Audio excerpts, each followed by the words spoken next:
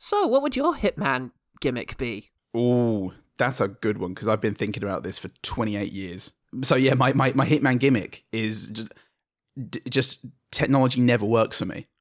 And I always go in with some flash gadget or even just like a flashlight, and it never ends up working, and I just have to beat whoever I'm chasing to death with the blunt end of whatever I'm holding. Just a flashlight. It's not even like really fancy Mission Impossible style gear that fucks up. It's just like literally when the guy comes to hire you, it's like, "Hi, come in, Alexa, turn on the Alexa, Alexa."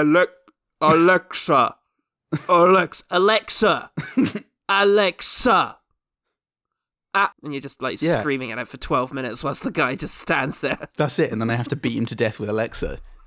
And it always ends with me just being like, fuck, such an idiot. Fuck, never again. He didn't even bring the money here to hire me. I'm fucked. I'm so fucked, and I keep buying Alexas. I'm in over my fucking head, man. I'd do anything. Knock, knock. Hello. Immediately put the guys back. Yellow.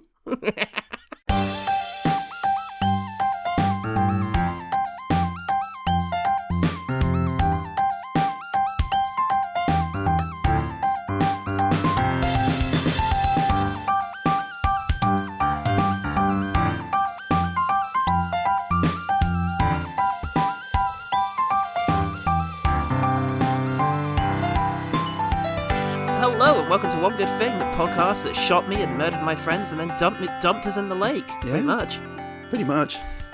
I'm Paul Wintremor. I'm gonna fucking drain you.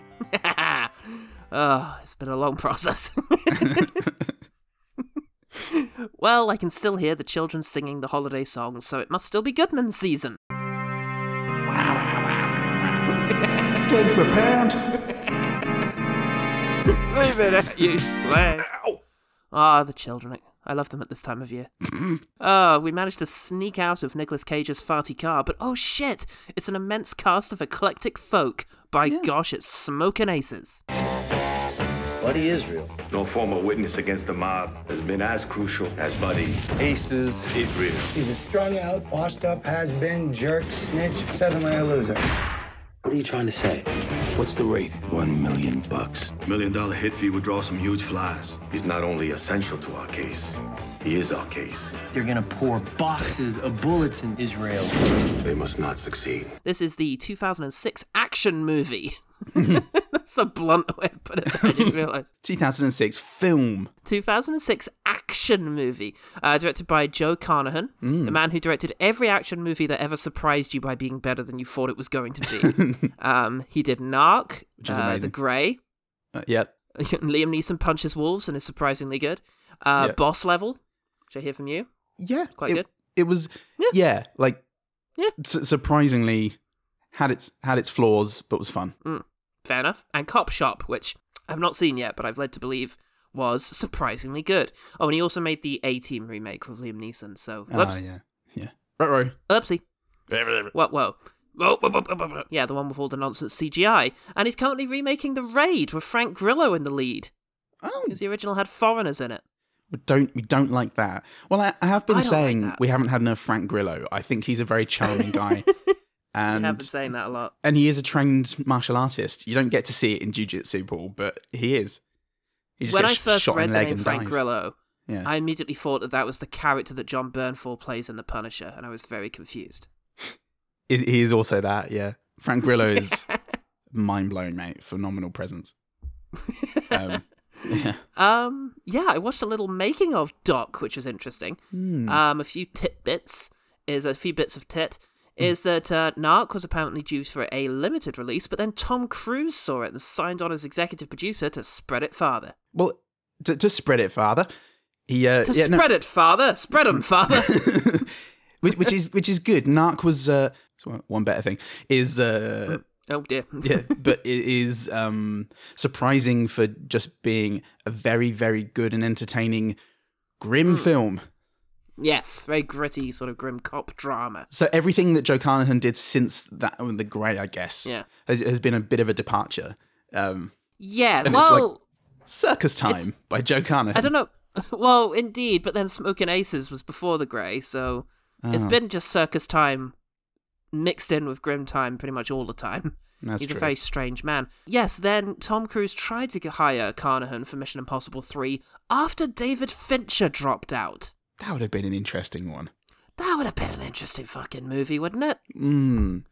This was, what was Fincher, 2006? This was after, this was just before Benjamin Button, after Panic Room. Huh. Yeah. I'm glad he didn't do the Mission Impossible films, I think. I think so. I think that worked out for the best. Yeah. I'm glad the guy who ruined Star Wars did those. I didn't know Ryan Johnson. Shut up. Shut your fucking mouth. He was... Yeah, Mission Impossible 3 Sorry. was great, though. That was a real... Oh, it was just very to, good, just to yeah. take a step, everything else that we're meant to be discussing. It's fucking good. It's a good film. Oh, it's a very good film. I'm being covered in insects, so let's move on. Then Gotta he keep tried... moving. Yeah, I'll just read the Mission Impossible line again. Yes, he was involved for 15 months. But his vision proved to be too eccentric, and he struggled to find work since, and so Smoking Aces. Oh, right. Okay. Listen, no, just listen, Tom, listen. Common. No. Get out. Get out, yeah. Apparently, Jeremy Piven really did train as a magician, making appearances in Vegas as Buddy Israel, which must have been a bit confusing for a couple folk who came to see the movie. Isn't that? Oh my god, is he playing himself here? Is this a documentary? It's being very liberal with truth and style, darling. I can't be. I think that was common. What, in this film? In this land? The role played by Chris Pine was originally intended for Michael Shannon. Fuck me. No way. But Oh, I know. That's interesting. That is very interesting. But legend goes that Carnahan saw Shannon treat a costume designer meanly and fired him on the spot. Really? Shannon instead of the costume designer. That's how you get in the way of Shannon. That's what legend says, but you know what legend's like, especially about Michael Shannon. He's a many-tailed folk figure. A many-tailed folk figure, for sure. Yeah, a many-tailed folk singer. I think around that time, that was sort of Boardwalk time, wasn't it? And he was a skinny-ish guy. It would have been a Boardwalk was later. Okay, well he 2010, I think. Did it finish around 2010? No, it didn't finish around 2010 because I watched the finale in 2015. So yeah. So it stacks up. I think it's 2009 or 10. It started. It does all stack up. Hey, listeners, don't all stack up. The maths make sense. Okay, stop drinking the Kool-Aid and start believing that years add up to the years that they're meant to be. It's the first step, really. They went to quite some effort to animate over 3,000 stills into an opening credit sequence, but then decided against using it. Paul Donnellan, one of the designers, said, "Yes, Joe liked the opening credits we did, but after their edit, they felt it slowed the momentum of the introduction. That seems to be a big concern for filmmakers now. They're aware of the short attention span of audiences and don't want to delay the story."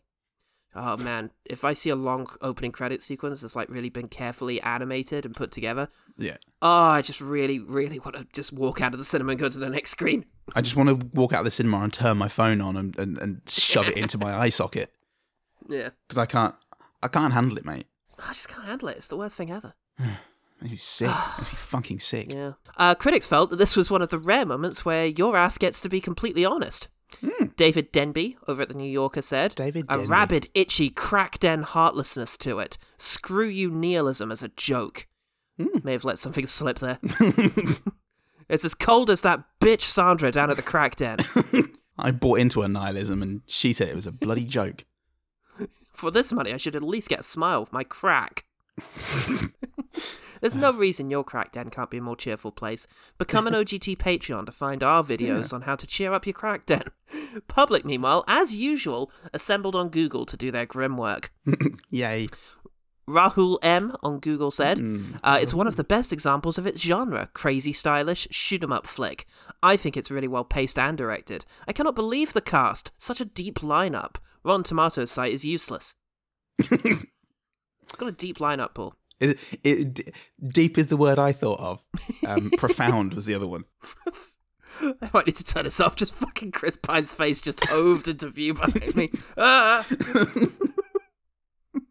It's a good. We should do this more often, Paul. Just a reminder of the film we're talking about. Yeah. Just in case we have anything. In case we do end up leaving any of this in the podcast, I have got Smoking Aces playing over my shoulder as we discuss this. The ultimate psych out. Paul has taken the reins fully of Goodman season. To be fair, you did once for a brief period used to use the Zoom background thing in order to have fucking Danny DeVito looming over you writ large across your face. I did it twice, I think, for Junior and for the Jet Li's The One. That's right. And that was very good. God, I missed that. It was very good. That was great. And I feel like we're trying to recapture some of that energy now, which is why it's taken us 25 minutes to get to where we are now. Tell you who else who liked it, though. Terrence Malick. Oh, boy. In a rare live appearance at the Princeton Garden Theatre in 2016, he admitted that Smokin' Aces was a surprise favourite, which was very well directed and showcased an impressive ability to balance multiple plot lines. And then he made Song to Song. Oops. So I think it's safe to say this is the movie that broke him. That is a shame. Because he could have made his own. He could have made Smokin' Aces 2, not whoever. He could have made whoever made it. Yeah, Smokin' Aces 2: Assassin's Ball by Terrence Malick. I'd have been up for it. Okay. And I know you would have well, too. We're running short on time, so fortunately, this movie has a very small cast, so we don't have too many Freeman. So, yeah, we'll be okay. No, Okay, psych out, settle down. Oh, fuck you. It could have been worse, folks. He's just changed his background to the word Smokin' Aces with a bit of phi, just a little bit of Alicia Keys phi on her, which he's now coquettishly got his head between. It's a hell of an image. I'm going to be hatching in autumn. This is pretty good. It feels like I'm on Keeping it warm. YouTube now, doesn't it? Oh, shit, mate. Hey, I OG love team. Hope you're Hey, OG keeping team, check out this filmy. body I found in the woods. Please subscribe. Please. Please, before I get Rachel. So, here are some of the fucking Freeman in this movie. Okay, first of all, I've got to very excitedly talk to you about Alex Rocco. Ooh. Alex Rocco plays Cerner. God. He's just one of the guys, the underbosses, who are scheming against the main guy. I think he's in the opening sequence. You know, he's not really a big deal. But that is Mo, I got shot through the glasses whilst getting a massage green from The Godfather, who read the will in Blood Mania and memorably dived into a pool full of snakes and our hearts in Stanley. He's an epic threeman. The most epic threeman. Fuck off Nick Cage. And I don't know, just go away, Alex. Jackie Sandler. Alex Rocco, yeah, please, get help. Alex Rocco has now, once again, dived into the pool full of snakes that is our hearts. Also known as the bin. You're in there now. You're in there Curly Mo. now, along with Curtis Armstrong, who was in Spy Hard, no matter how much he tries to deny it. Yes, he actually did, because it wasn't on his Wikipedia or his IMDb, so I had to get the cast list of Spy Hard from IMDb to find out it was him. He played a pastry chef, and he's a prick. He also played some guy named Clint in Bucky Larson, so yeah, he's a deserved threeman. Clint. Very well deserved. Was he the threeman. neighbour? No, the roommate. Oh god, I don't know, maybe. Wow. Well, he was in Spy Hard, and he's playing someone in this. Oh, Spy Hard was quite a long time. Anyway, whoever it was, nice. Yeah. Joel Edgerton is, of course, a threeman because of Star Wars. Oh, yeah. That's a shame. Remember that lady in The Terminator that gets killed by Arnie whilst he's looking for the right Sarah Connor? Sarah Connor? Yes? And then he just shoots her. Yeah. She's not in it. She was Margie Turlock, and she was in The Hottie and the Naughty. She was the loser lead's character's loser friend's mother. And then plays confusing. Helga in Norbit. So, Oh, brilliant. Well, honestly, I think I'd rather be shot in the face by Arnie, to be honest. well, she tried both. She's probably... Give it if a you go, need might a as well find decision some on that, shit films. she's the one that's going to be able to help you. Common as a foreman after pitching a sex robot in movie 43, being a supportive man in New Year's Eve, and was one of the Joker's henchmen in Suicide Squad. Oh, that's a shame. Because I do like the Common. Yeah, he seems like a good guy, and I think we've had him as a quickfire a couple times. Yeah, no doubt. And, you know, No doubt. tell you what he's good in, Paul. Oh? John Wick. Oh, the John Wick. There's always that. Now, Ben Affleck has very quietly, I think, become a sixman. Ooh, Thanks yeah. to Batman vs. Superman, Suicide Squad, where he played the Batman in both. Gigli, of course, memorably Gigli. Pearl Harbor, Yeah. and Surviving Christmas. So, you got to give him this. Christ. Yeah. It's pretty adventurous. He's demonstrated what I call range, Paul. Range in A certain spite of kind prejudice. range. Oh, free to a man, free in the bush, free, yo. Films are shit, mate.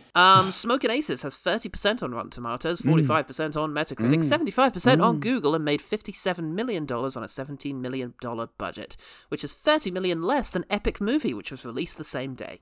Wow, fuck me blind. $17 million budget. Yeah. Is that including salaries for actors? Yeah. Wow. The only thing it won't be including is marketing, which I imagine was ooge. Is wank money. Yeah. Yeah. So, Paul, you colossal fucking idiot. Pussy. What's one thing about Smoking Aces that made you want to shoot your load on a $12,000 calfskin jacket? Oh, Paul. Well, other than that, I do dislike the idea of Las Vegas, Paul, and this movie does get it across quite nicely. Not as much as some, but it's a weird idea, isn't it? It's a weird idea. The original series of CSI was set in Las Vegas, and that was always such a weird thing that it was. Yeah. What, because you expect you to care? Well, it's just because you expect it to all be casinos. And when it's not all casinos, when you realise that they have job centres and homes in it, it's really weird. You're like, why? Like, isn't part of Birdsong, not Birdsong, fuck me, the Goldfinch set in Vegas? Yeah, the really, really depressing part. Oh, yeah. Yeah, God. like, I really remember a really evocative description of, like, just dirt houses. Yeah. Just in my mind, it's like grey desert. It's not grey in the book, but it's just the vibe that you get from it. Yeah. Oh, God. And I love that in this film. Yeah, let's do a really quick plot rundown. Okay. So, we've got this guy. Oh, Jesus Christ, how far into this plot are we going to get? Bobby Smoking Aces, the movie Israel, is a guy who is now, he's a snitch, basically. He was a magician who got into the mob, and now he wants to, fuck you. He's put Joel Edgerton back there, folks. It's terrible. It just reminded me, so we don't forget him. Oh boy, it's available on HD DVD on April 17th. I can't wait to get it in that stellar format. I can play it on my Xbox. Only 10 months to go. Yeah. Yes, so we got Bobby Israel. He's a magician turned gangster who has decided to grass up a few, like a mobster he doesn't like, right? Yes. Spinoza. Yeah. I'm gonna this say is what happens when I try and remember the actual fucking movie rather than just make gags. It's just a shit show. This is a bad idea, Paul. Bobby Everybody Israel's wants to kill Buddy. very sweaty because of that. Yeah. Everybody wants to kill Buddy, and so they're going to assemble a bunch of eccentric weirdos. We've got Ben Affleck breaking down the cast for us in his best Guy Ritchie outfit. Buddy Aces Israel. Card sharp, illusionist, asshole. And I say this from the bottom of my heart. Retire. Douchebag. 5-time Vegas showman of the year. The wise guys, for some fucking reason, love him. I think he's like a mystic, something special. So we've got Ben Affleck and his two droogs. Yep. Andy Garcia is heading the cops who are protecting Bobby Israel. Yes. Bratz has been rumored to have performed in excess of 100 contract murders, including one of the Bureau's most celebrated agents, Freeman Heller. Also cops Ryan Reynolds and Ray Liotta in the van having a chat about Urine is good for your skin. My grandmother, I swear to God, my grandmother told me. She said she did because I used to, when I would get a zit or something, she'd say, "Oh, they're in the old country." Get the fuck out of here, you fucking nuts! What? It's my grandmother. Alicia Keys and Taraji P. Henson. Yes. They want us to go in and drop this mafioso motherfucker. Way works, girl. Y'all kill some serious caps. Where travel? So we supposed to go in there, bust on this punk, and remove his heart. Is that? Got El Assassin. Yeah. It's a killer Latino man who has an Assassin's Creed blade, which is El great. Assassinato. El Assassinato. You have the Tremor brothers, who are amazing. One of whom looks a lot like John C. McGinley, but I didn't look up if it is John C. McGinley. Probably not, right? It's fucking Kevin Durant. Oh, okay. But you also have Chris Pine in there. Oh boy. Yeah. Skinny Chris Pine. You've got Mickey Flanagan, who's here as the guy who's you're not going to be seeing too much of. You mean, was that a joke or? Oh, who is it really? Tommy Flanagan. Tommy Flanagan. God damn it. Mickey Flanagan. Yeah, Mickey Flanagan, the Northern comedian, would be absolutely perfect in this role. But Cockney, isn't he? Is he Cockney? Well, I mean, from Kent, I guess he's. Fuck me. I guess he's Northern to is. you. Jesus, it's hot. It sounds like it's hot. In spite of my grip on reality slipping. Yeah, it's still a pretty good grip, I've got to say. So Who else do we have? we have. So Joel Edgerton. That's everyone. Joel Edgerton is he's protecting. Yeah, he's the head of Bloody security Israel. for Head of his security. crew. But he's Not also very playing good at it. Hugo, and he's someone who might also be grassed up along with Common. Yeah. So who's also in this that's movie? We haven't said that yet. No, we haven't said that yet, and it's very important. Definitely not. Is there anyone else? I think that might be it. Hmm. Yeah. Yes, I think so. Yeah. So the next thing that happens is that Ben Affleck and his friends get killed by Nazis. Yeah. Yeah.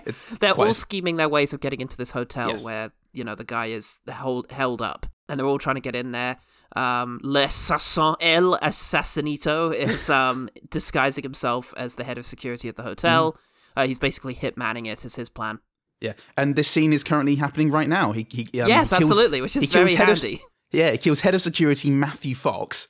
I'm hoping I can blag long enough to actually just see the movie happen, and then we can just go from there.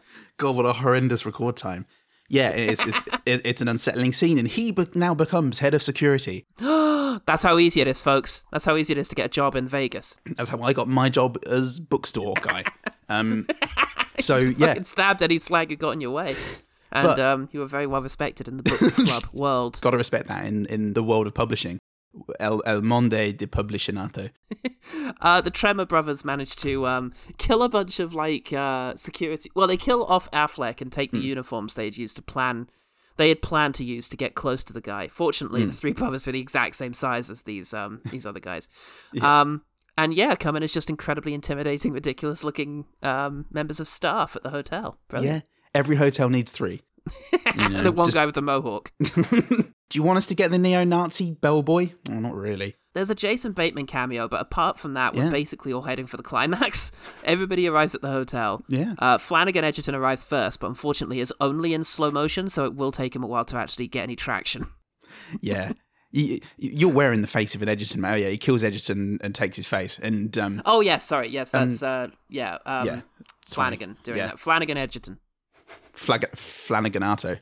Yeah, you're wearing the face of an Edgerton, mate. You got to take it slow. You got to work up that talk. You got to try and fit into your new life as an Edgerton man. Yeah, so, and you can't. That's the trick. Common at this stage starts to get very suspicious that the man he knows is snitching might be snitching on him. Oh, if you can't trust a snitch. Yeah. What can you snitch? Hey, mate, never snitch a snitcher, you know? Every other person in this hotel is now a hitman after Buddy Israel, so... Either a hitman or a snitch. We should explain, Alicia Keys is disguising herself as a sex worker who is going to come in with the latest group of sex workers, whilst she receives sniper coverage from her tiny, angry friend across the way. Oh, and there's that getting set up in the movie. Great. Oh, brilliant. This is great. Oh, brilliant. Ben Affleck's mate wakes up in the water and he goes off to a house. Anyway, next scene. Yeah. Ray Liotta goes ahead and gets in a lift with El Assassinato. Oh no! Is El Assassinato going to be as effective as L'Assassin? Kind of, yeah. Because on his second guy, he manages to get killed pretty much. Yeah. Wounded Affleck guy does manage to find his way into an Eli Roth movie, and if you were on the fence about this movie, it's going to get you there one way or the other. I feel like you're eyeballing me, dog. I don't like punk bitches eyeballing me. You got beef? You got beef? You want some of this? Yeah.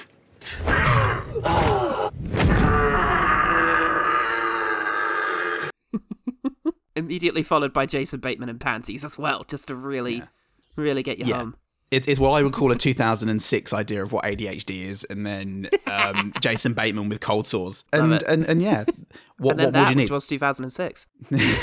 Yeah, Liotta's wounded and is in the lift, and Ryan Reynolds gets wind of it and is on his way. He smells it. Smells it on the gas. Smells it in the air. Liotta's in trouble. So he's on his way. Ray. Edgerton takes out Flanagan takes out a bodyguard. Yep. He takes out a bodyguard, and oh man, he's so quick and succinct, and he's completely alone now with his target and Common. Yeah. And he's eventually going to get around to killing him. He's pulling out. I thought this as well, but he's very slowly, occasionally pulling out phone lines and things, and he's a perfectionist, you know, and sometimes that means the job just doesn't get done, but that's all part of the craft. Just ask Orson Welles. As long as he gets out, it's fine. But he's connected to the Swedish doctor, and more on him later. Ooh, I'm gonna say that Common and Jeremy Israel. Sorry, yeah. I'm reading my notes as we go. Jeremy Israel. Jeremy Israel, yes. Yeah. Jeremy. Fucking hell. Common and Jeremy. Yeah, they better sort this out because Flanagan is on his way. But yeah, that leads to a shootout. Common gets taken away by the cops, leaving Flanagan all alone with his prey. Well, shit, I guess it's time for another lengthy gap. This is all happening within the space of 2 minutes, mate. If this was, you wouldn't be able to keep up with this pace if we were in the room all this time. That's why they cut away. Between 100 things. It's like New Year's Eve. It's just as good as New Year's Eve. There's a gunfight, right? There's just a big gunfight. The Tremors arrive and yeah, Flanagan's exactly. taking so fucking long that Buddy nearly kills himself, but doesn't. The elevator doors open. And, the Scoleri brothers, as I've called them, arrive. Ghostbusters 2, Catch the Magic. There's 2 gunfights. The Tremors do a gunfight, and Alicia Keys does a gunfight with sniper support. Yeah, well, she's trapped in the lift the now. FBI. She's trapped in the lift with Ellis Arsenato. Yeah, and they think that obviously she's going to be involved in that. So to Reggie P. Henson, the angry friend, she fires her sniper rifle, and it's not a sniper rifle, it's a sniper cannon. It's a Brett M82 50 caliber, so yeah, it does it fairly good. Yeah, it's what Paul said. Work. Yeah, it's a black gun, and it makes people go boom into the walls, and I like it. Nothing about guns. Common ends up killing most of the Nazis, which is a movie I'd like to see. And Sniper Common Fox and Jeremy kill the Keys... Nazis. In your theatres, never. Sniper Fox thinks that Alicia Keys is dead and so goes on a bit of a rampage because she just can't stand to live in a world without Alicia Keys. Who could? Yeah, well, shut up, world. Yeah. You don't know. Pine flees and Common gets keys. And that's what Encountering Alicia Ryan Keys, Reynolds. that is. It's very good. That's very good. Reynolds tries to cock block Alicia Keys, but that cock ain't getting blocked, so she just moves on. Yeah. You can't block Alicia Keys' cock. Ryan Reynolds goes, yeah, you're right. I care slightly less about you criminals than other criminals. Affleck Buddy survives his encounter with Naughty's ADHD portrayal and manages to kill Pine in revenge for getting dumped in a lake several scenes earlier. 7 minutes ago. Flanagan, El Assassinito get away. Yeah. As does Alicia Keys and Common. No, El Assassinito's dead, right? Well, he's driven away, but then the spike thing goes up his sleeve, so it's implied that he survived. Oh, yeah. Damn it. Yeah. About that. Yeah. Well, there you go. Sequel baiting, if ever I saw one. Oscar Somebody bait more finally like. investigates where those sniper shots came from and manages to track Sniper Fox to her room and shoots her dead. Oh, man, I wonder how Alicia Keys is going to react to that in another movie. Yeah. Oh. Meanwhile, Oh, okay, the twist. The twist happens. Yes, so, what was all this about? Well, all the while through this, intermittently, there's been this large mafia plot described, and basically there was once this legendary FBI guy. Super cop. Called Hella, because he was hella cool. Yeah. And, he was apparently gunned down in the 50s, but he wasn't, though. He underwent extensive makeup in order to become Sparazzo, the big guy who we're hoping to testify against. So where did the mafia think Sparazzo came from? How did he get such a big family and following? 50s, mate. 50s! There was no mafia. He was the first mafia. Do you know how much? A great idea. We're all going to wear suits and have guns, and we're going to talk like this. And I think it's going to catch on in a big way. Have you heard of this thing that the FBI made up called the Mafia? Well, I say we play them at their own game, and we actually make one. So Buddy Israel is actually his son from a cocktail waitress, and he needs a heart transplant. It doesn't all matter that much, though, because Reynolds just kills them both because he's mad about losing his Ray Ray. Yeah. Well, he's mad about the injustice, Paul. Mostly the Ray Ray. There's a lot of also injustice. The injustice. There's a hell of injustice of Ray Paul, Ray. They should have called this Smoking Injustice. It would have gone just as well. And I think that's pretty much going to end it as Clint Mansell plays us out. Yeah.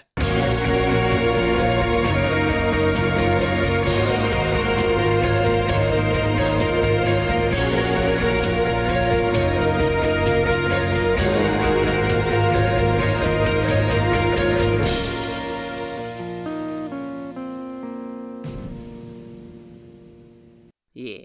That was a bit chaotic. Our plot rundown, but also the film. Paul, first of all, what is your experience of Smoking Aces? How did you first experience it? And why should we care? Well, you should never care. But I'm going to proceed as though you do, because my existence depends on it. I saw this in Le Cinema after Le Cinema! After having seen Narc on VHS as a teen. Lovely. That's very good. Oh, fuck me. Narc is great. I bloody love Narc. It's very good. And if you haven't I seen haven't Narc... seen Narc in a while, but I remember really liking it. I remember loving it as a kid when I rented it from the Blockbuster video. From the Blockbuster. And I remember really enjoying catching up with it when it was on television. I think Channel 5 about 10 years later. But it's been about 10 years since then. So I could do with another revisit. I'll go into it a little bit more in a One Better Thing. Spoilers. Okay, good. For the third and final time, we shall talk about Narc. Which is less than it deserves, I tell you that. Smoking Aces, guy who directed Narc, and it also had a whole bunch of people that made me think this is going to be a fun or, tense, good film. I remember at the time I wasn't massively into Ryan Reynolds or Ben Affleck. Neither had done a lot of great stuff at that stage. Yeah. And I remember the the amazing sort of twist of Ben Affleck being offed in the first 30 minutes. I just remember it when I saw it in the cinema, liking some of it, but finding it kind of underwhelming. But as the years went on, thinking I do disagree with a lot of things I thought back when I was 20.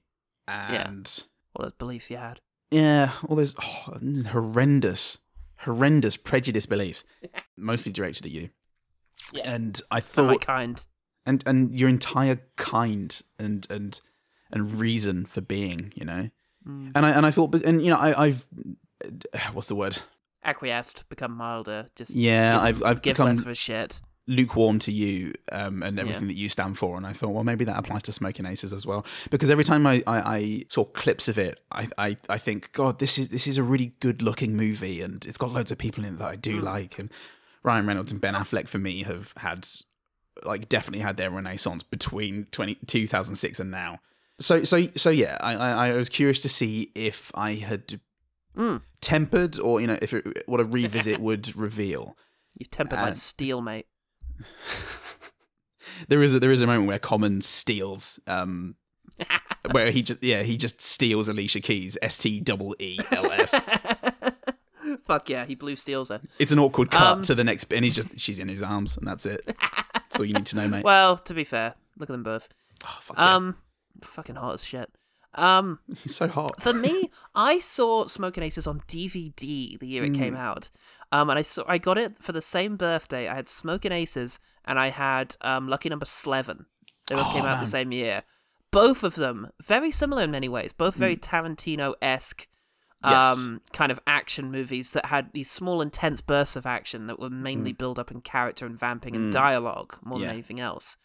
And as a result, obviously Tarantino comparisons abound. Yeah. And I enjoyed Smoking Aces, and I still do. I still think it's a very good film. I think there's, as Terrence Malick says, it's very good at building up tension. It's got some really memorable scenes in it. Yeah. A lot of it, it feels like he just wanted to fill this with really memorable moments and big things. My only problem with it really is that I'm a little frustrated by it because I feel like it could have been even more than that. And when trying to think about what's lacking, I feel like there's just not quite enough stuff between characters. We introduce everybody in isolation. Then we basically have a massive climax almost immediately. Almost every single assassin character dies or is resolved in their first appearance in the actual scene. It's one big action scene and then that's it. And then we're debriefing. And as a matter of fact, it's actually a very short film. The movie ends at an hour 40 and there's 10 minutes of credit. And I think the actual action is over and we start epiloguing at about an hour 20. Yeah. It was very quick. I went into this thinking it was going to be a 2 hour 30 movie. And I think it maybe could have benefited from being. I'd have loved a bit more interaction, a few more, because what Tarantino would have done had this been him. And, you think of the movies like this where he just assembles a bunch of oddballs together. He'd have had way more dialogue sequences between them. He'd have had way more bouncing off each other, two disparate characters. He'd have had one of the Nazis just bump into, Léa Sasson and have them talk for a bit. Just bouncing off each other and building up these tense sequences. Yeah. And also the cross-cutting thing is quite good, but sometimes it did make it feel like we were just dragging, like when the elevator is arriving with the Nazis in it. Like, we cut to that like 3 times across the course of about 15 screen minutes. Yeah. So it does get a little comical of like, Jesus, what's wrong with this elevator? Yeah. Oh, is smoking for an unrelated reason? Okay. But yeah, otherwise I really like the performances a lot. I like the characters that have been developed. That's why I'm frustrated, because I want to see more of them, I think. I'm really interested in what their backstories are, and you know what, well, I don't need their backstories, but I need more about like how who they are impacts on their actions, I think. Could be good. Yeah, I mean the moments we did have, like I fucking love Alicia Keys and Taraji P. Henson. Yeah, in the diner at the beginning, they just look so. There was just something about the dynamic and the chemistry, and I just so cool. Felt so much. And they about have this it. plan. They have this plan, right, to infiltrate this group of sex workers who are going up to the thing. Yeah. I'd love to see that happen. You know, I'd love to see her infiltrate this group of sex workers, like interact with them, and then get into the suite. Yeah. But she never even gets close. Really, she just sees the Nazis. Yeah. Then gets into a slight gunfight, and that's kind of it. Yeah, I think if Tarantino would have been doing this, he would have spent 20 minutes with Alicia Keys in like getting into the apartment and facing scrutiny from guards and really building tension. I love what this movie did with building tension. I really liked the opening, the Ben Affleck expository montage, which is like Ben Affleck and Andy Garcia, double teaming the expositional stuff. And on paper, that's something that I criticize movies for all the time. But this was beautifully shot and put together, and there's just something about the tone. It's almost a drone of the tone drone of Ben Affleck and Andy Garcia, who's doing his special accent. Well. Yeah, you can contrast it quite well with Suicide Squad, which obviously just dumps it all on you at once. And it's all very bland and uninteresting. True. And this finds a way to make that a bit more dynamic, even though it's essentially the same thing. And considering that, considering that favorite scene. Oh boy, that was a weird one. The ADHD thing that was so Eli Roth. Doesn't this exact fucking thing happen in Cabin Fever? Like a little kid doing karate suddenly. Oh, maybe it was so strange. I haven't seen Cabin Fever, but for me, I think it was a great idea. For the most part, well executed. Like you can see the Tarantino comparisons for sure. Yes. But Carnahan, I think makes it feel like its own beast. The style and feel for me are different enough to Tarantino. It's Kill Bill Tarantino, don't forget, that we're comparing to here, because this is before Inglourious Basterds, which is where he started to slow the hell down and start doing these really deliberate, kind of long, drawn-out tension sequence movies. Yeah. And this feels more representative of the sort of carnage that he left on cinema in the wake of Kill Bill. Yeah, I feel like the directing style, there's something different about, even if it's just camera movement and things. I can see why the comparisons are made, and I see the influences there, but manages to make it its own beast for me. Yeah.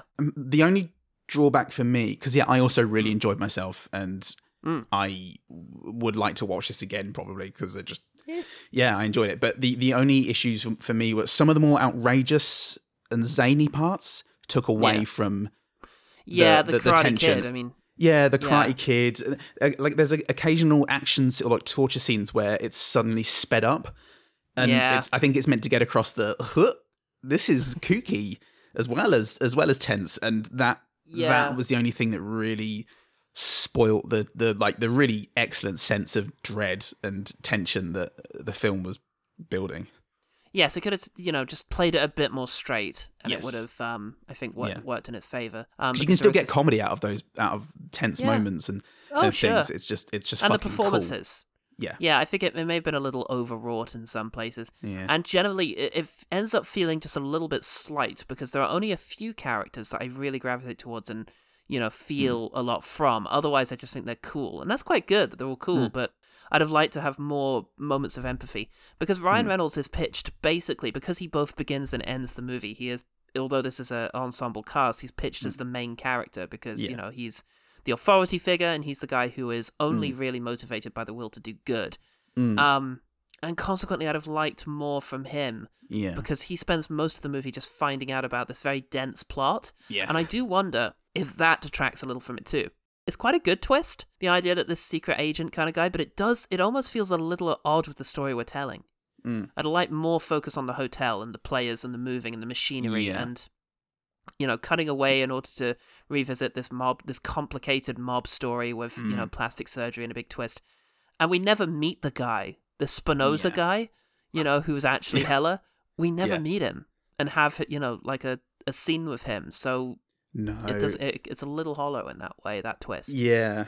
And that reveal could have been done with Ryan Reynolds, Departed style, being in the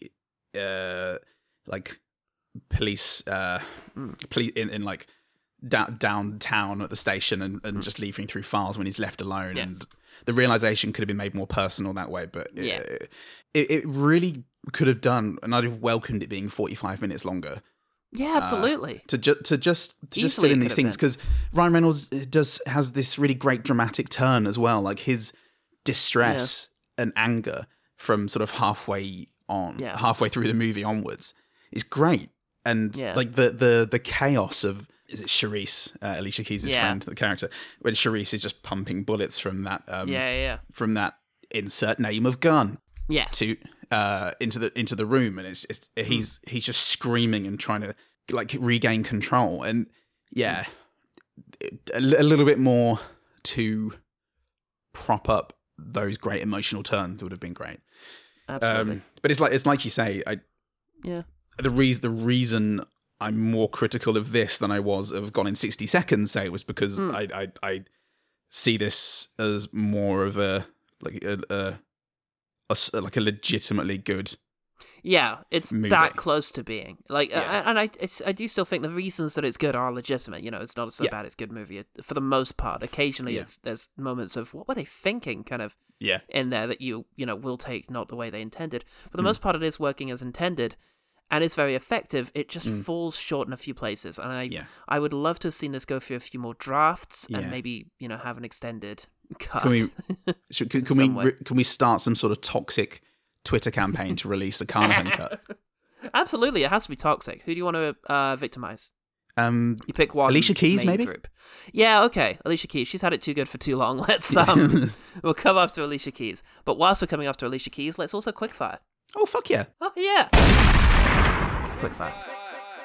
I'll start with ambience in general. Yeah, the opening ambience with the first, I think, like 10-15 seconds of the movie, just a really gorgeous soundscape going on that really got me in the mood. That was when the radios start coming in as they're talking, it's good, and it starts building up towards the title drop.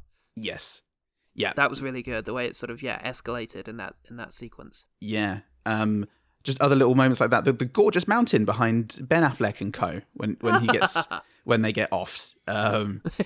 Is bloody lovely. That sequence, we can talk about that, because that's great. It's one shot. It's the guys talking. It starts as a conversation piece. There's nothing to suggest that anything is going to happen. This is just a perfectly ordinary conversation. It's like the beginning of Seven Psychopaths.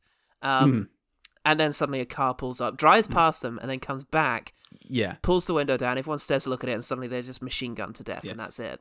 And there's something, the car passes by, black metal is blasting out of the car, and it momentarily drowns out their discussion, and then it goes. And then when it comes back, it completely drowns out the conversation again, and it's great comedic timing with the pause before the car comes back. Yeah, everything about it is great. And then Chris Pine smushing Ben Affleck's corpse, his mouth up and down. Oh god. Chris Pine in general, I thought was great. I thought he was really good in this. He's very briefly in it. His little moment with the Ennio Morricone music to The Good, the Bad, and the Ugly. And just this weird sort of natural born killers, again leaning into the Tarantino aspect. Kind of dialogue, his simplicity. Yeah, it was very good. If I needed your car, me and my brothers were wanted by the law, I would have killed you to get it too. You would have? Oh, hell yeah. We's just at the wrong place at the wrong time. So don't feel so bad, Chief. All right, then. Yeah, I really, really liked him. I love his discussion with, I think it's Hollis, who's Ben Affleck's guy at the end. Okay, near the end of the movie, everyone's doing their "this is how I got away" thing, and everyone's pretty skilled. And Tommy Flanagan rips off his Joel Edgerton mask, and Like, I'm free, I get away. And then fucking Chris Pine comes out of an elevator, I think, with an FBI badge, just going, FBI! And everyone's like, yeah, get out of the way, sir. FBI! You gotta get up there, guys! And he gets onto the car park on the roof, and he has this chat with Hollis after he confronts him about what he did. And it ends with that... You know, it's the way of the world. Way it's always gonna be. It's just something about that whole chat was just so... I don't know. It was giving that feel of, the arrogance of this guy who's going to get off scot-free, and obviously he's not. But no responsibility as well. He's got like that Cormac McCarthy style. Well, I'm just one of the players around here. I didn't write the rules. I'm just playing the game. Yeah, kind of feel to him, which is very good. Yeah. Right. I think I've picked out all of my Ray Liotta moments. Okay. In the beginning when they're joshing and you're trying to set up a rapport between them. Just him. Alzheimer's. You get Alzheimer's if you're using the antiperspirant with the aluminum. I'm sorry, I forgot. I don't remember what you said. What? Yeah. That amused me. It's good. Yeah. And then when they're listening in on the conversation between Mo, I got shot in the eye whilst getting a massage green, and whoever the other guy was, he's just in the van, and the guy says, "It's a punchline. You ready?" Here's the punchline. So how much they doing for this job? Well, here's the punchline. Ray Liotta just kind of repeats, here's the punchline. Yeah. It's fun, kind of, these are guys spectating on this. Yeah. Like, I like that very much. I like the pea in the bottle chat in that same scene as well. Oh yeah. Before we move on from that scene, just the opening shot on the reveal, starting with Ryan Reynolds' face, and it just camera just panning back slightly as a conversation goes on to reveal Ray Liotta in the foreground. He's not facing Reynolds, and there's just something great about that setup. It's really, really great reveal. Yeah, absolutely. And also just one last line of Ray Liotta's is when he's reporting the fact that there's been a fight between the sex workers and the, Jeremy, what's his name? Buddy Smoking Aces, Hollister, I don't know, up in the room. Israel. He says... Yeah, a fight, a scuffle at Donnybrook, yeah. What the fuck is a Donnybrook?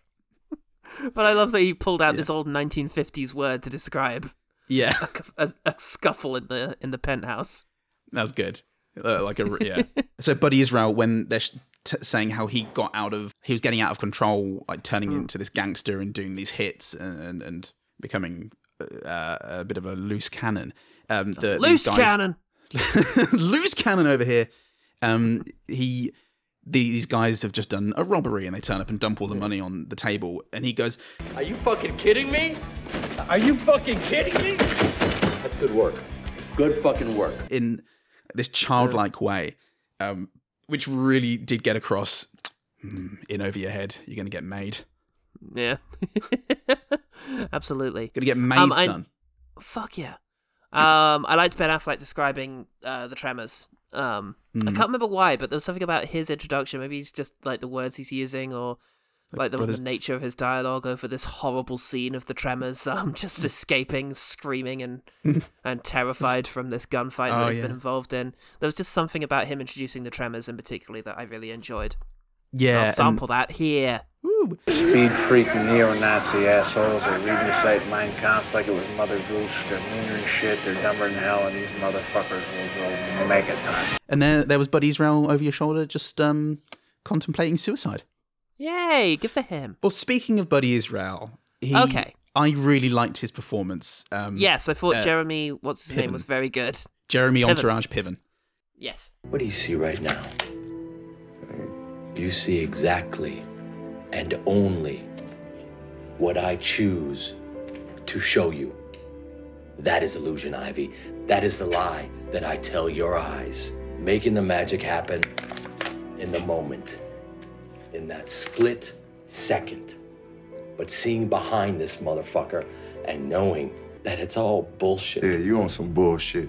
But I can shape it, I can shift it, I can make it as real as this room. That's why I'm valuable here, Ivy, and that is why you are not.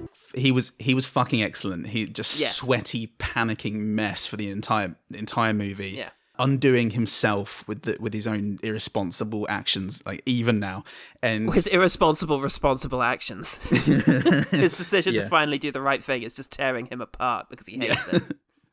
And but still such a smug, arrogant man, and not really, fearing for his own life, obviously, but that's the only sort of revelation that he's having. Yeah, because it's just a guy who had such a dream of what he wanted in his life, to get the mafia involved, and yet, was so completely, just was struggling with the impact of not having that anymore. It was like, it's very much like Ray Liotta at the end of Goodfellas, it's that same kind of, I'm an everyday schmuck now, and, as even his, cowardly deal that he's doing is falling apart, you just, really see him out of options, and it's very interesting. It's great, and he's always filmed so close up, and it's great. I really enjoyed him much more this time around than I did as a jaded 20-year-old. And his card tricks are amazing as well. He really does pull off that physicality, and it's very good. Almost as good as the ones in Now You See Me Too. Oh, it needed more Fucking CGI. Stupid. Yes, please. Yeah, okay, Jason Bateman closes the door on one of Affleck's guys. And it just says, Hey, Jack. Great, good, super. Come on in. Good to see you. Pete. Hello, Rip Reed. Come on in. Good, great. Come on. What's nerd? Hello? Great. Come on in. Sorry about that. Hey, Hollis. Rip Reed. Hello, Hollis. Come on in. I quite enjoyed his disheveled nature, but there was something about that line that really got me. Yeah, that made me laugh that bit. I liked his character actually with the cold sores looking really unhealthy and pale. Yeah. When Buddy Israel is talking to Joel Edgerton, and I think Joel Edgerton has spunked on one of Buddy Israel's expensive clothes, and he slaps he does a card trick and slaps it on his forehead and goes, "Get out of my fucking sight!" And it's a Joker card, and it's not really drawn attention to, but it was. No, it's very good. Yeah, it's very good. Part of the card trick stuff. It's very good. Yeah. I thought the bodyguard guy was quite fun when he was trying to chase the women out. He had some fun lines, some of which, are not great, of course, from a... but he's still got a fun way about him. All right, y'all. We did the damn thing. Now proceed to the front in an orderly fashion. Or how the fuck y'all want to, but get the fuck on. And then him getting shot. In fact, everyone that Flanagan shoots looks great. Because he shoots him in the fun bodyguard, and that's really horrible actually. Because he suddenly, he switches off. You see him go from quipping and joking, and then suddenly he's just wheezing and wounded and looking betrayed. Smoke coming out of his back. Oh yeah, that was great. And then earlier on, when he just takes out all of his target's bodyguards whilst disguised as the old man in the wheelchair, just with a couple of Scorpion submachine guns, just looked fantastic.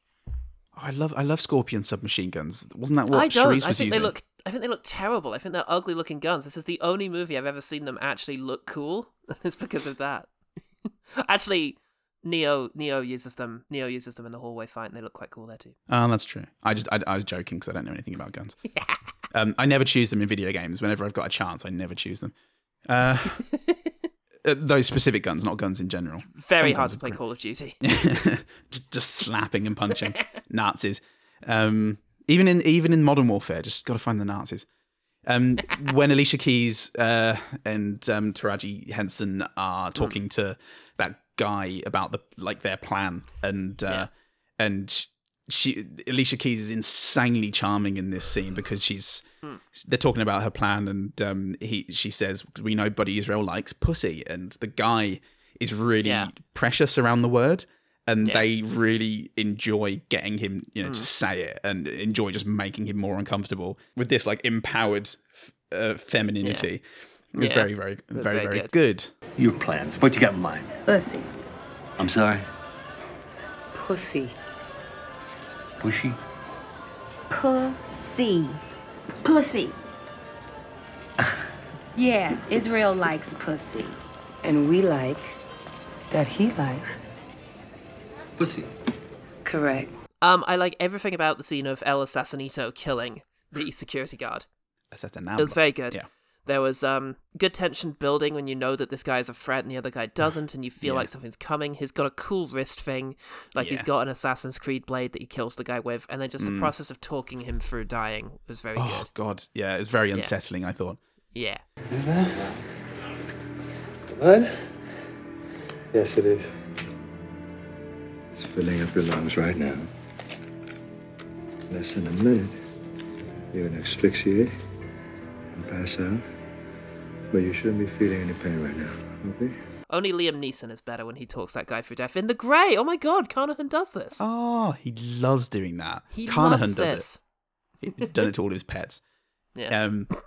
When Tommy Flanagan is wearing Joel Edgerton's mask, mask as a face as a mask, or face as a face. Like Joel Edgerton's just walking around with this childlike amusement, and it's such a fucking brilliant mien that he has. Good stuff. Nobody knows. I like the abruptness of Affleck's friend waking up in the lake with and then just pulling up his horrible hand with a bunch of the fingers missing. That was really good. I was like, ooh, I forgot about him. Yeah. Ooh. Ray Liotta's gunfight in the lift is great. It's a bit choppy, but it's just like real frantic gunshots. They annihilate each other, mirrors shatter, lights go out, and then the scene's illuminated sporadically with muzzle flash, and it's fucking. I love that effect, I guess. Yeah, a couple of Alicia Key moments I really liked. Yes. First of all, her finding the Nazis was good. Yeah. I thought she had really good reaction shots there, and like just played it really well. And then when she finds the two guys dead in the elevator, just saying, These two dudes just sitting in the elevator, all shot up. Whatever it was, it got way past words. Yeah, such that was good. A low-key way of describing what happened. Low-key, as she's known. Low Keys. Alicia Low-key. Alicia Keys. It was tense when she was kneeling over L'Assassinable. Oh, yeah, that was good, with her neck just like right beneath where the blade was. Yeah. That was good. I really like Common in general. When he's walking down the stairs with Alicia Keys and Ryan Reynolds is sprinting up, I just thought, I hope they don't see each other. And I kind of remember it. I was like, I don't want anything to happen to them. It's good stuff. And I'd love to see more of that. Yeah, okay, one of the lines that the mum had, the mum of the terrible kid, she's talking about her bad son. Got some clarity issues. Did some home invasion, sodomy, torture type stuff. Wrote a bunch of bad checks. Yeah. That was good. Yeah. That was very good. Yeah, there was something about when he's going on with his bullshit, threatening the man, and the mum or gran or whatever she is just goes on laughing over the top of it. It was very unsettling. So when the smoking elevator arrives with the Nazis in it and all the security guards or cops are there with Common, and Common alone in that group steps back. Is a really that is actually setup. one of mine. The smoke building and the Nazis building up. That was really good. And my last one is the final shots of the Thing going out to Clint Mansell. It was a good build up. It was a good track they used. It was a good little ending, and I like the low key nature of the killing because they did actually shoot an ending where Ryan Reynolds just like gets out the gun and just shoots both of them, and it's very dramatic and kind of explodey. Oh, okay. But I think it's way better served by just him pulling out the plugs and it being a much quieter moment. I think that's a much more dramatic thing. I think so, definitely. Yeah. Okay. I've actually only got one left, and it's another Piven. It's another Piven. Another Piven piece. Pivotal moment. Yes. When he learns that the deal to protect him has been pulled, which is when Andy Garcia learns about Hella's true identity. Yeah. It's a very, very painfully accurate portrayal of like trying to cope with the panic. He's like starts to try and breathe and like failing to like control it with that. He just kind of collapses. Yeah. Oh god, it was really good. Yeah. Much better than I ever gave him credit for in the 2006. Again, it works. The whole thing works quite well when you can remember the twist, because you realise that the reason his deal is being shot down is because he is being prepped to be kidnapped and have his organs harvested to keep an FBI informant alive. Yeah. And that's why his life is being deliberately ruined by the authorities, and that's quite troubling. Yeah. Definitely. Okay. Right. What about the OG team? I'm desperate for that news. Oh, fuck yeah. I know the OG team are all about us keeping to a good run time, so let's see what they've got to say. Something concise, I bet. Oh, here we go. Speaking of concise, Bex Watson over at Patreon says, I tried to watch this so I could contribute, but I fell asleep. 50% chance it was pure exhaustion or COVID rather than boredom. The little I watched just made me want to go and watch Baytown Outlaws again, which has a lower Rotten Tomatoes score, but a much higher place in my heart. I giggled at, I don't know, cinnamon roll before I drifted off.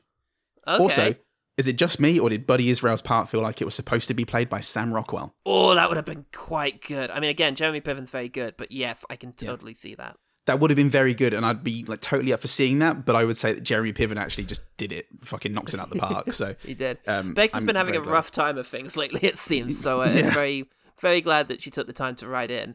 And I appreciate you trying to watch it. Yeah, absolutely. That's a hell of a thing. I got sent thanks. a screening link for a movie I didn't manage to get around to watching this week, and yet you watched our dumb podcast thing, so God bless you. I will write another article for you soon. Soon, once I've finished getting over all of my emotions. But then I'll be a bad writer. Oh, yeah. Going over to Twitter, BT Calloway says, from memory, this was a cool... guy. I know this guy. He says some things, such as, from Good memory, things. this was a cool, chaotic film that they ruined by trying to make it all mean something in the third act.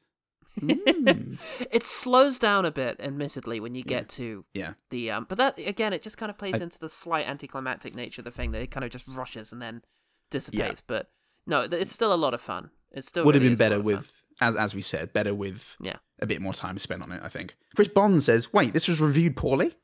And Sometimes it takes you by surprise. it does indeed. Such has been my experience with Goodman season 50% of the time. He thinks he was drunk when he saw this, and he thinks it was cool. So there you go. There you go. Get drunk and watch it. Thanks so much, Chris. And Stuart Watkinson. Stuart writes, been on the show, friend of the show, says, I've not seen this. He's a friend of the show. But I will. A show of the friends. Show of the friends. Cool. Go watch it and then let us know. Let us Yeah. know. Go on. I Go wanna the hear from fuck you. on. Do it. Please. Okay. Tell us. Yes. And lastly but not leastly, over to fucking Facebook, to the Meta Business Suite, where I log in to see all of my on up to the minute, around the clock notifications. We've got one from Jenny Soanes, Yay! who says, feels as though I have lived near Goodman Country for years. This was one of the... You're right, Jenny. We should be doing Goodman season all of the time. That's exactly what she said and what she meant and what I believe now. Because Jenny Soanes said it. Thank God for Jenny Soanes. Where would we be without her? Goodman Country. Not in Goodman Country, that's for sure. This was one of the films I would drop into ob breaks. I don't know what ob breaks are. Oh, okay. If I'd continued reading the sentence, it would have. Your answer was there all along. Here we go. This is one of the films I would drop into ob breaks as an usher, but never made time to watch. So many action ensemble picks this season. Cannot wait to see what comes next. I think you'll be pleasantly surprised. It's so out of the park. Is this the one in which Matthew Fox has an unrecognisable cameo? Yes, it is. Good spot. It's a very weird one. Oh God. Yeah. Thank you so much for writing in, Jenny Soanes. I love the stories of Jenny Soanes' Usher past. Like there's just not her past with Usher, but her past as an Usher. Yeah, as Usher. As Usher, yeah. Her past as Usher is just very storied and really interesting, and it's just it's really good stuff. Kind of stories we need to hear. Absolutely, and the world needs to hear. Write a book. Write a book about yeah. the cinema scene in the noughties, because like I remember this coming up during Next, and just being like, oh, you worked as an usher whilst Next was out. That's so cool. Beautiful. Do you want to take a pause just to watch Chris Pine get killed? There he goes. And the way Chris Pine sort of just jerks around before hitting the ground it's so is good. great.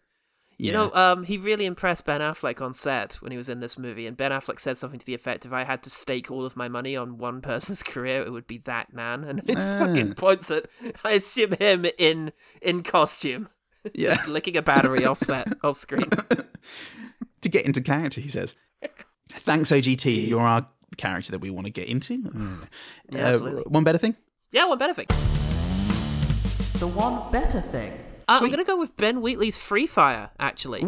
Yeah, this is a movie where just a bunch of eclectic characters come together. An all-star cast of British talent, largely, with a couple of Americans in there. You've got Cillian Murphy, Armie Hammer, Brie Larson, still good.